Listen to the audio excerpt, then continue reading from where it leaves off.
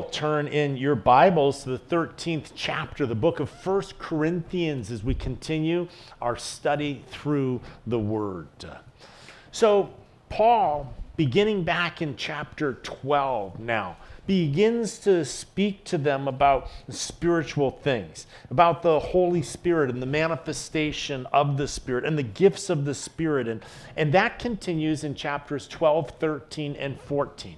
Last time, you will remember, we looked at the different administrations of the Spirit and the various different gifts of the Spirit. You'll remember that Paul asks, are all apostles, are all prophets, are all teachers, are all workers of miracles? And once again, God is the one that gives the gifts individually as he sees fit. You'll remember that they were seeking to compare and contrast with one another. What spiritual gift do you have? What spiritual gift do I have? Which is the better spiritual gift? And so they're comparing. But Paul is saying that the purpose of the gift is for the edification of the body, not for the exaltation of the individual person that receives that gift or has that gift. And so you'll remember that he ends the 12th chapter with earnestly desire the best gift. Now, which is the best gift? Which is the best gift? Well, think about it as a toolbox. If you have a toolbox and you have a saw and you have a hammer and you have a screwdriver, which is the best tool in your toolbox? Well, it depends on what you want to do. If you want to saw a board in two, then a screwdriver is not going to be very helpful for you. In that situation, a saw is going to be helpful. If you're trying to drive a nail into the wall, then a saw isn't what you need. You need a hammer. And so the same thing with the spiritual gifts. The diversity of the spiritual gifts are given, but they are to be used according to the situation. And so the best gift is going to be dictated by that situation. Paul now is going to kind of put the gifts into perspective, though, and he is going to talk about the overarching issue of love. And so here we see that this chapter has been, spoken of from a literary viewpoint. It's been called the greatest passage that Paul has ever penned. It has been called the hymn of love. It has been called the lyrical interpretation of the Sermon on the Mount. It has been said that it is the Beatitudes set to music. But when I look at 1 Corinthians chapter 13, what I see in this chapter is the most intimate, beautiful portrait of Jesus Christ that we have in the entire Scriptures. And so as we are going to see Paul kind of talk through the gifts, he's going to point us ultimately to our North Star. And our North Star in our life is love. And ultimately, God is love.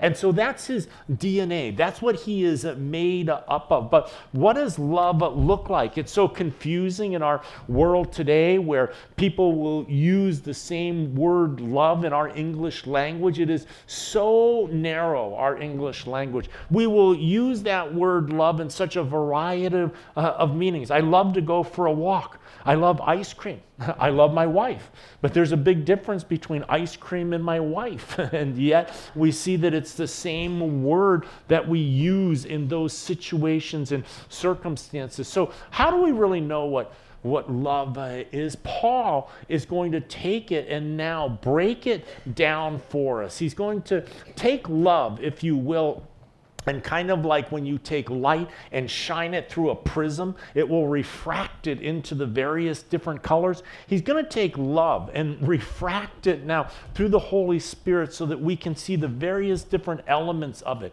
and the various different facets of it. And in that, we will see a closer communion and connection and description of Jesus Christ. He begins here in this first verse of the 13th chapter, and it says, though I speak with the tongues of men and of angels, but have not love, I have become sounding brass or a clanging cymbal.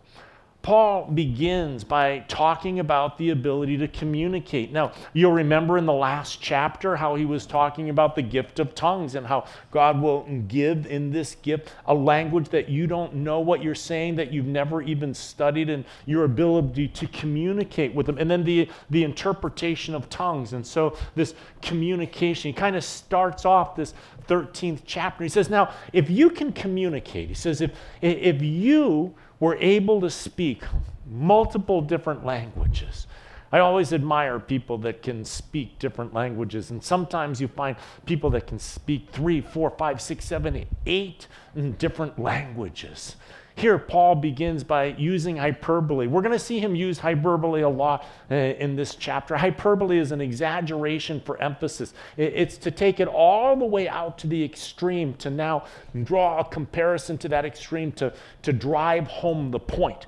So he's talking about the ability to communicate, not just in one language or 5 languages or 8 languages. Imagine if you could speak every single dialect on the face of the earth. If you could do that, you'd have to change your name to Google. That would be your new name now. The ability to communicate with every single person on the face of the planet. He says, if you were able to communicate to every single person on the face of the earth, but the message wasn't love, then you've wasted that gift. Then you have wasted that ability to be able to communicate. But he doesn't just leave it there. That's the ability to communicate with other people. He takes it all the way to communication, period. If you could communicate with the heavenlies, the angels, with all who speak in any language, any tongue whatsoever, he says, and if you had that ability to communicate, but you didn't love, then what you're saying is just sounds. It's just noise. It's just a banging cymbal, a sounding brass. He says in verse 2 now, he goes on and says, and though I have the gift of prophecy and understand all mysteries and all knowledge, and though I have all faith so that I could remove mountains, but have not love, I am nothing. So Paul once again comes back to that word love. If I don't have love. Now, love, interesting, because in the Greek language there is a multitude of words for love. In our English language, as we just referenced, there's really only one word. But man is a triune being. God is triune, Father, Son, and Holy Spirit. And he made us in his image and likeness. And so you are a triune being. You are body, soul, and spirit. And so in the Greek language, there are 3 different words for love, speaking about the 3 different parts of your Trinity. And so there is the physical part, the physical connection. And so that word is eros. It's where we get our word erotic. It refers to sexual love, to a sexual intimacy. And so this is that word, the physical level. But then there is the soul level. The soul level is the friendship level. That word is phileo. It is that brotherly love. Now, the city Philadelphia is a combination of the word phileo and Delphi. Delphi means city.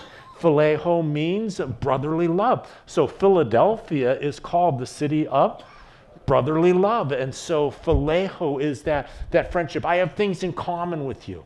I like you, you get me, I get you. It's that friendship, that soul relationship. That is phileo love. That is the soul connection. And then we have the spiritual love. That's the word agape. Agape speaks of that selfless, sacrificial love. It is the divine love. It is a giving love.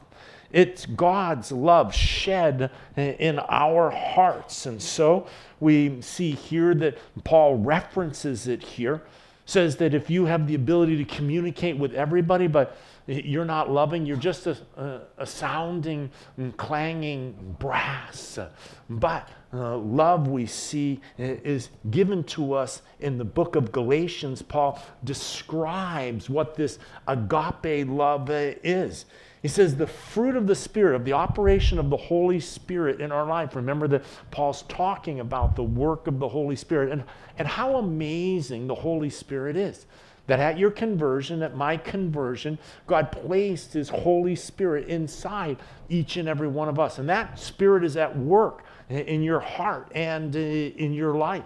And so the fruit of the Spirit, the fruit, the manifestation of the Holy Spirit's residence inside of you, that fruit that's going to come forth from your life is going to be joy and peace and long-suffering and kindness and goodness and gentleness and faithfulness and self-control. These are the attributes. These are the characteristics of what agape love looks like. Now, why is agape love so important? Because God is love.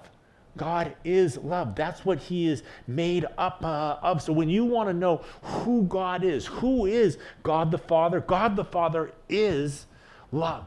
And this is what love looks like. This is the description of what love's manifestation is for us to be able to experience it and to know it.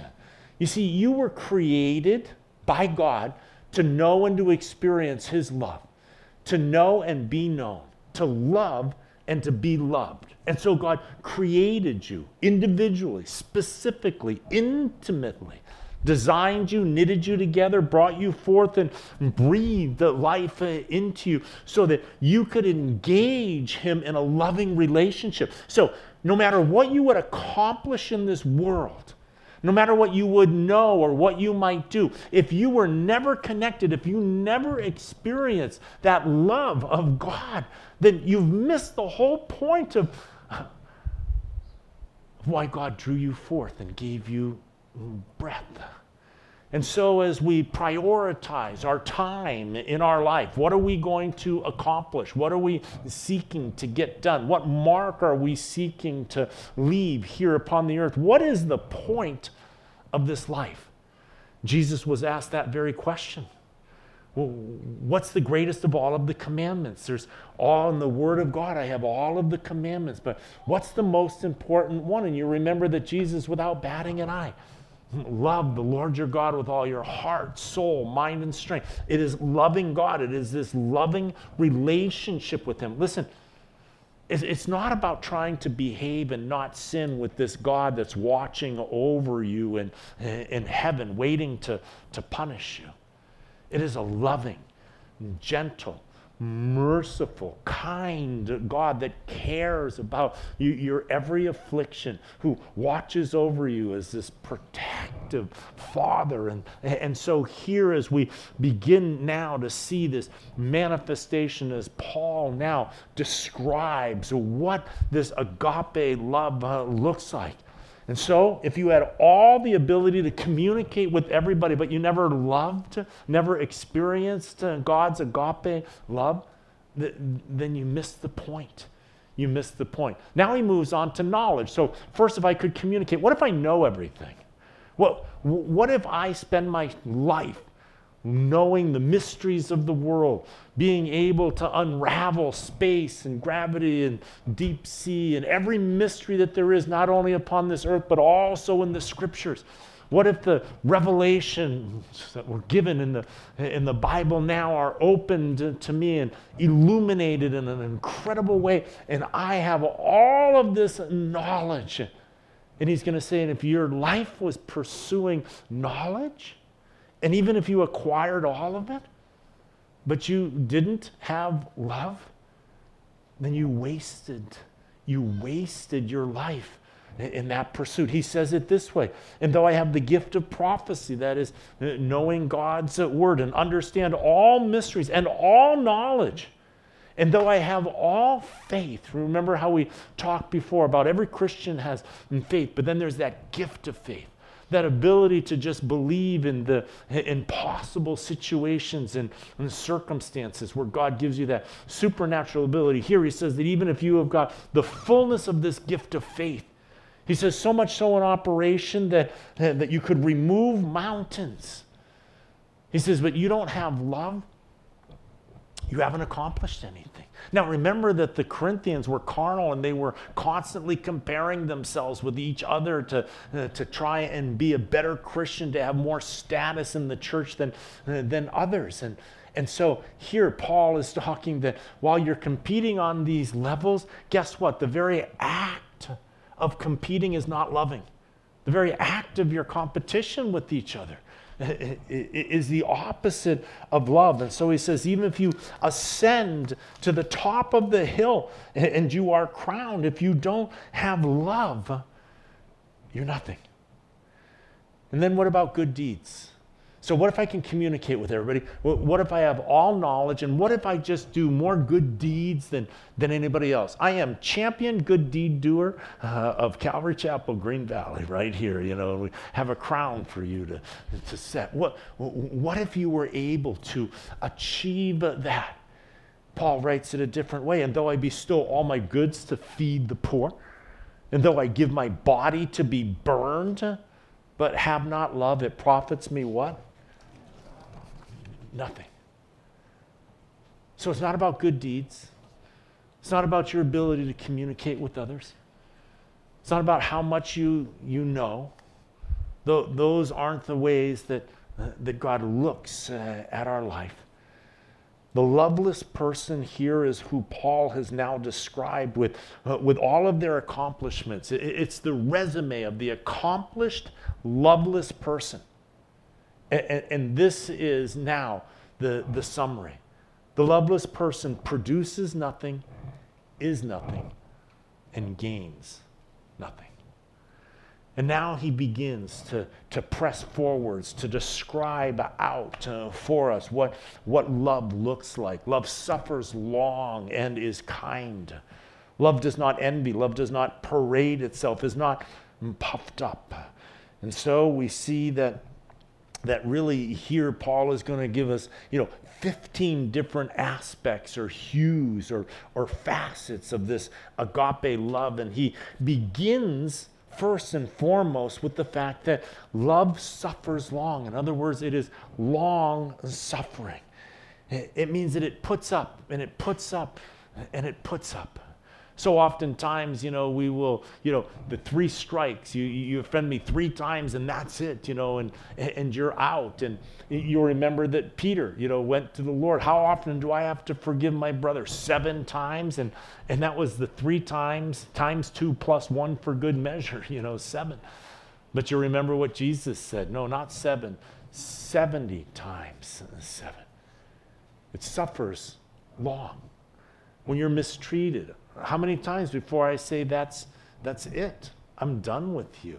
You're not allowed to treat me like that or hurt me or be unkind to me. And so if I'm only going to love people that are kind towards me and I have my limit to where I will shut off or cut off love, that's a measured love. That's a phileo love. That's a friendship love. But agape love is a deeper love than that.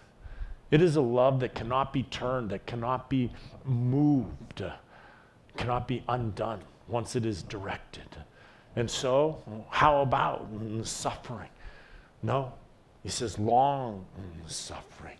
It suffers long, and it's not long suffering and is then making you pay for it. You hurt me, so I'm not talking to you for a week, and and that type of retribution. It suffers long and is kind. And the simultaneous aspects of being long-suffering and kind at the same time. Love does not envy. Envy is when something good happens to somebody else and you can't enter into the joy because you want what they have. They have good fortune. They got the raise. They have the house. They got married. They have the car. And inside, you're like, I want that car. I want to get married. Nothing ever good happens to me. And so it is that envy that you have towards others who are blessed in different ways than you are blessed. But love Love is not selfish and doesn't run through the prism of self. And so it is able to celebrate others' victories, others' accomplishments, others' blessings with a pure heart, to be able to fully enter in without that residual in our own heart. It doesn't envy. It doesn't parade itself. Parade itself means to parade around bragging. When you accomplish or blessings happen, you are not bragging. C.S. Lewis called bragging the utmost to evil. He said it's the epitome of pride, which is the root of sin of all sins. Bragging puts ourselves first, and it's impossible to build ourselves up without tearing others down. And so love doesn't envy. Love doesn't brag, and love is not puffed up. It's not arrogant. You see, every good blessing that you have in your life came from God. God is the one that's given you every good blessing. And so there is no reason for us to think that we merited those blessings. That's the grace of God that gave you those blessings. And so being arrogant is that you believe those blessings are because you deserve them, because you have earned them, because they're rewards for your stellar character or for your service to the Lord or for any of your misguided notions that God is the one that has given you to that because you are superior to others. Love is not arrogant. It's not puffed up. Love does not behave rudely, verse 5, does not seek its own, is not provoked, thinks no evil. And so love does not behave rudely. We see here that this principle has to do with good manners, that love is polite. I remember when my boys were growing up, I used to always tell them that manners is a way of saying, I love you. Manners tells other people that you love them. Chewing with your mouth closed at the dinner table, saying please and thank you, opening the door for others. It's others-centered. It's looking at others. It's being considerate of others. Good manners is an active practice of being considerate of the other person, of loving others. And so that politeness and kindness towards others, this is all part of what being others-centered, of what loving looks like. And so it doesn't behave rudely. It is not self-righteous. And so love does not seek its own. Not seeking its own. What does that mean? It means that it's not selfish. That selfishness is that lens through which we look through the world before we are saved. And so we see that it is the root evil of fallen human nature. It is wanting us to have our own way. I want my way, concerned with my own life, concerned with my needs, and everything becomes egocentric, self-centric. And so love is not selfish. It's the exact opposite. It's completely selfless. Love is not provoked. We see that love not being provoked means that it doesn't get angry. It means that even when people jab at you and light you up, that you don't respond with anger. It's not raising your voice and getting mad and then using that aggression to get your own way in the argument or the fight or the circumstance or situation. It's never going to use force and that rising up of your flesh to try and get what you want because somebody has hurt you or offended you or because you are just fighting for your own needs.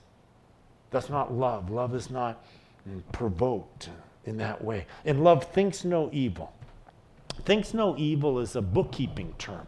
In other words, it means that it doesn't record the wrongdoings of others and then let you know. Remember 3 years ago when you said that to me? I still remember.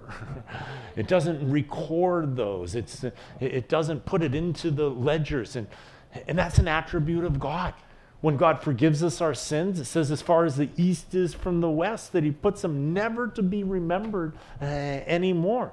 And so they are washed away. And so when people offend us, we are not to keep a record of their wrongdoings. That's not love. That's selfishness. That's trying to protect yourself and defend yourself and ammo yourself up to let that person have it so that you can have your way that you want with that individual.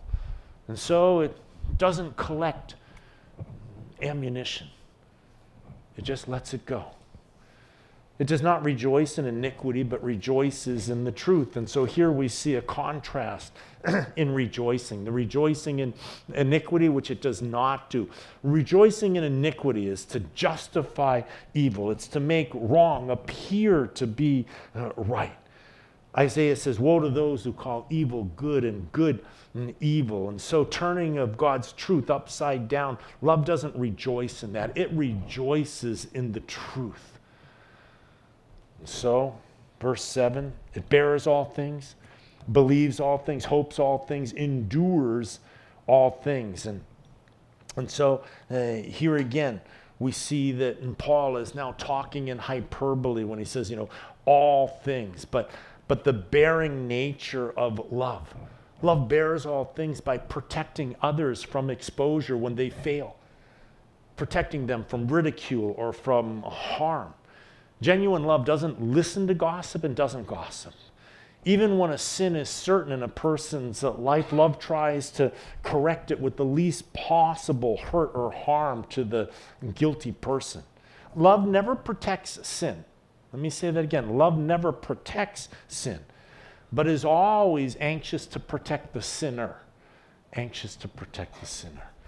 Love feels the pain of those that it loves and helps carry the burden of those that are hurt.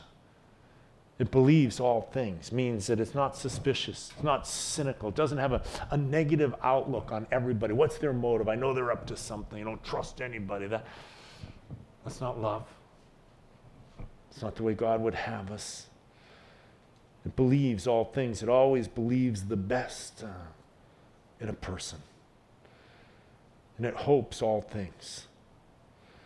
When love runs out of faith, when you have been disappointed and let down to where there is not faith to operate any longer, then love shifts from faith in that person to hoping for that person. Every prodigal parent relies upon that hope for their child to turn around and come back. Every unbelieving marriage partner has hope that God will arrest their heart and turn them towards him and bring them into the kingdom. Every brother or sister that is in sin, there is hope. Love refuses to take failure as final. Love refuses to take failure as final. As long as there is life, love does not lose hope. As long as there is time left on the clock, love does not lose hope. And it endures all things. Love holds fast to what it loves. It stands against overwhelming opposition, refuses to stop bearing or believing or hoping. Love will not stop loving. Love, agape love, never stops loving. After love bears, it believes. And after it believes, it hopes. And after it hopes, it endures. And there is no after for endurance. It just continues to endure. Love never fails. Means that it never stops. It never ends. It never quits. By nature, it is permanent. It is never abolished. But at the same time, it's important to note that never fails doesn't refer to success. Love is not a magic key to be able to unlock every situation and guarantee every endeavor. Love is not a spiritual formula now that when it is applied faithfully, it will automatically have our desire fulfilled and produce human successes. Love doesn't always win in the sense that we understand winning. But love never quits. Love never stops. Jesus himself, pure, perfect love. And we see that he was ridiculed and maligned and rejected and denied and ultimately crucified. But he never stopped loving. They couldn't get him to stop loving. Even when he was being nailed onto the cross, he was still loving them. Father, forgive them, for they know not what they do. And he is interceding and loving, even while he is being crucified. It never stops. And so, whether there are prophecies, they will fail. Whether there are tongues, they will cease. Whether there is knowledge, it will vanish away. And so here we see that Paul compares now the permanence of love to the impermanence of prophecies and tongues and knowledge. Each of those gifts eventually will fall and disappear. They will no longer be necessary in my worship of God, but love will continue. Love is eternal. He says, we know in part and we prophesy in part, but when that which is perfect has come, then that which is in part will be done away. And so this is a reference now to the coming of our Lord Jesus Christ. And so we have these supernatural gifts while we are journeying through our pilgrimage, but there is going to come a day when we come to the end of our earthly pilgrimage. And that is either because the Lord returns for us or we step into his presence. And either way, those things that were temporary will then cease. When I was a child, I spoke as a child. I understood as a child. I thought as a child. But when I became a man, I put away childish things. And so Paul now might be comparing, his boyhood. As a Jew, you were a boy until your bar mitzvah.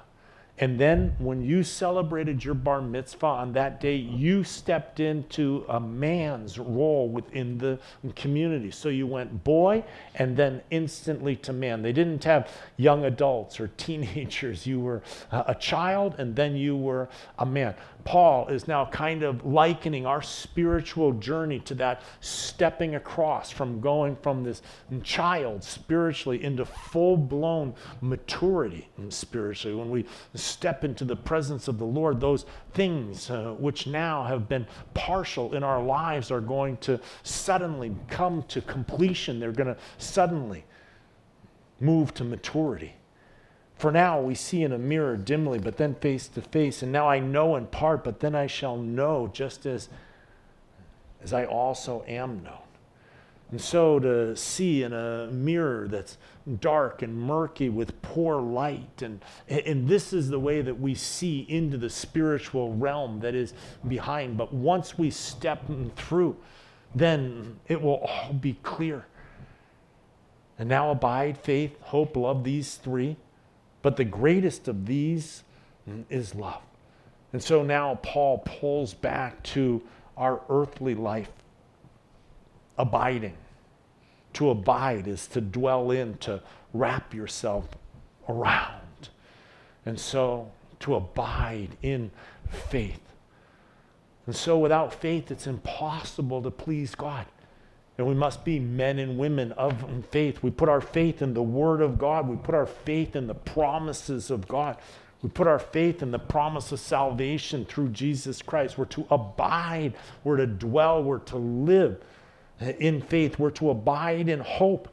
The hope that we have in our hearts. The hope of heaven. The hope of the heavenly kingdom. The hope of eternal life with our Lord. That abide in that hope. And abide in love. The agape love, God's perfect, selfless, sacrificial love. Abide in these three. But love is the greatest of these because it is eternal. God doesn't have faith. Faith is the evidence or the substance of things unseen. God doesn't need faith and God doesn't need hope, but God is love. And so love is the greatest of these. As we close our study, I wanted to draw our attention back to verse 8 for just a moment, to where it says that love never fails. Love never ceases. And so it is that sacrificial love, God's agape love towards us. As we look at this chapter here, I don't want you to get discouraged by it. I don't want the enemy to use it to condemn you. I want you to know what this chapter is not. This is not a self-help chapter on Christianity. This is not a description of what love looks like. And now that you know what it looks like, I want you to focus every day on becoming more loving like this, as we have now seen. You see, the transformation in your life is a work of the Holy Spirit, not your own work. You don't now suddenly reform yourself to suddenly be long-suffering and gentle and kind. That's not about self-discipline and focus and just make a plan your work and work your plan, and let's go and be a good Christian and start loving the way that you're supposed to. And that's not what the Word of God is doing here. You see what the Word of God is doing? Every artist has an object, and so they will look at that object, and then they will paint it or sculpt it, or they will draw it. And this is the object that now they are bringing shape to through their craft. Well, the Holy Spirit that is indwelling inside of you is doing this work of making you into the image and likeness here of this portrait. You see, this portrait's a portrait of God. God is love. And so to know God is to be able to understand His heart and His perspective, the way in which He operates. And He is a loving, gracious God. He is slow to anger, merciful and compassionate. His agape love pours forth from Him into your life and into my life. This never-ending, never-failing, consistent love that will not stop, that is not fickle, that doesn't begin and stop and begin and stop. This is the nature, this is the character of God, our Heavenly Father. But we see that Jesus Christ is God incarnate. And so we see that Jesus Christ is love incarnate. God is love. Jesus is God. Jesus is love incarnate. And so God didn't just tell us His attributes and describe this agape love. He sent His Son. For God so loved the world that He gave His only begotten Son, that whomsoever should believe in Him should not perish but have everlasting life. And so we see that Christ is this model, is this picture. And so what the Holy Spirit is doing in your life, the Holy Spirit is the one, as you read through these characteristics and these attributes, this is the portrait of the perfect life. This is Jesus, who absolutely fulfilled every single aspect of love in every moment, every breath that He drew. He was sinless, and He was perfectly connected to the Father, and then He perfectly loved others. And so the portrait of Christ is now the Holy Spirit is looking at you, and the Holy Spirit is now working on you to continue to fashion and form you into the image and likeness of Christ. And so when we read 1 Corinthians 13, it's the roadmap to where God is seeking to bring you. And so the question would be, what part of your life is the Holy Spirit sculpting on right now? We want to align ourselves. We want to yield ourselves to the work of the Holy Spirit. So we are either resisting or yielding the work of the Holy Spirit. And what is the work of the Holy Spirit? It's molding you into a more loving person so that you look more and more like Jesus Christ. And that's the work of the Holy Spirit. And so as we begin to recognize that gentleness is important, gentleness is important. That's an attribute of love. And the Holy Spirit says, I'm trying to work on that area of your life to be more gentle. To be more gentle. That's that work of the Holy Spirit in your life. When you look at 1 Corinthians chapter 13, you look at love. And you see that you can put Jesus everywhere where the word love is, and it reads perfectly. We see that it goes on to say, love suffers long, is in kind. And you can say, Jesus suffers long and is kind. Love does not envy. Love does not parade itself. Jesus does not envy. Jesus does not parade himself. Jesus is not puffed up. Jesus does not behave rudely. Jesus does not seek his own. Jesus is not provoked. Jesus thinks no evil. Jesus does not rejoice in iniquity, but rejoices in the truth. Jesus bears all things and believes all things and hopes all things and endures all things. And when you put Jesus there everywhere where agape love is, it fits absolutely perfect. Now let's put your name there and see how that reads. Love suffers long and is kind. John suffers long and is kind. Let's stop right there. And why are you laughing at me? How good did you do? You see, that's the image that the Holy Spirit is working on. The Bible says this.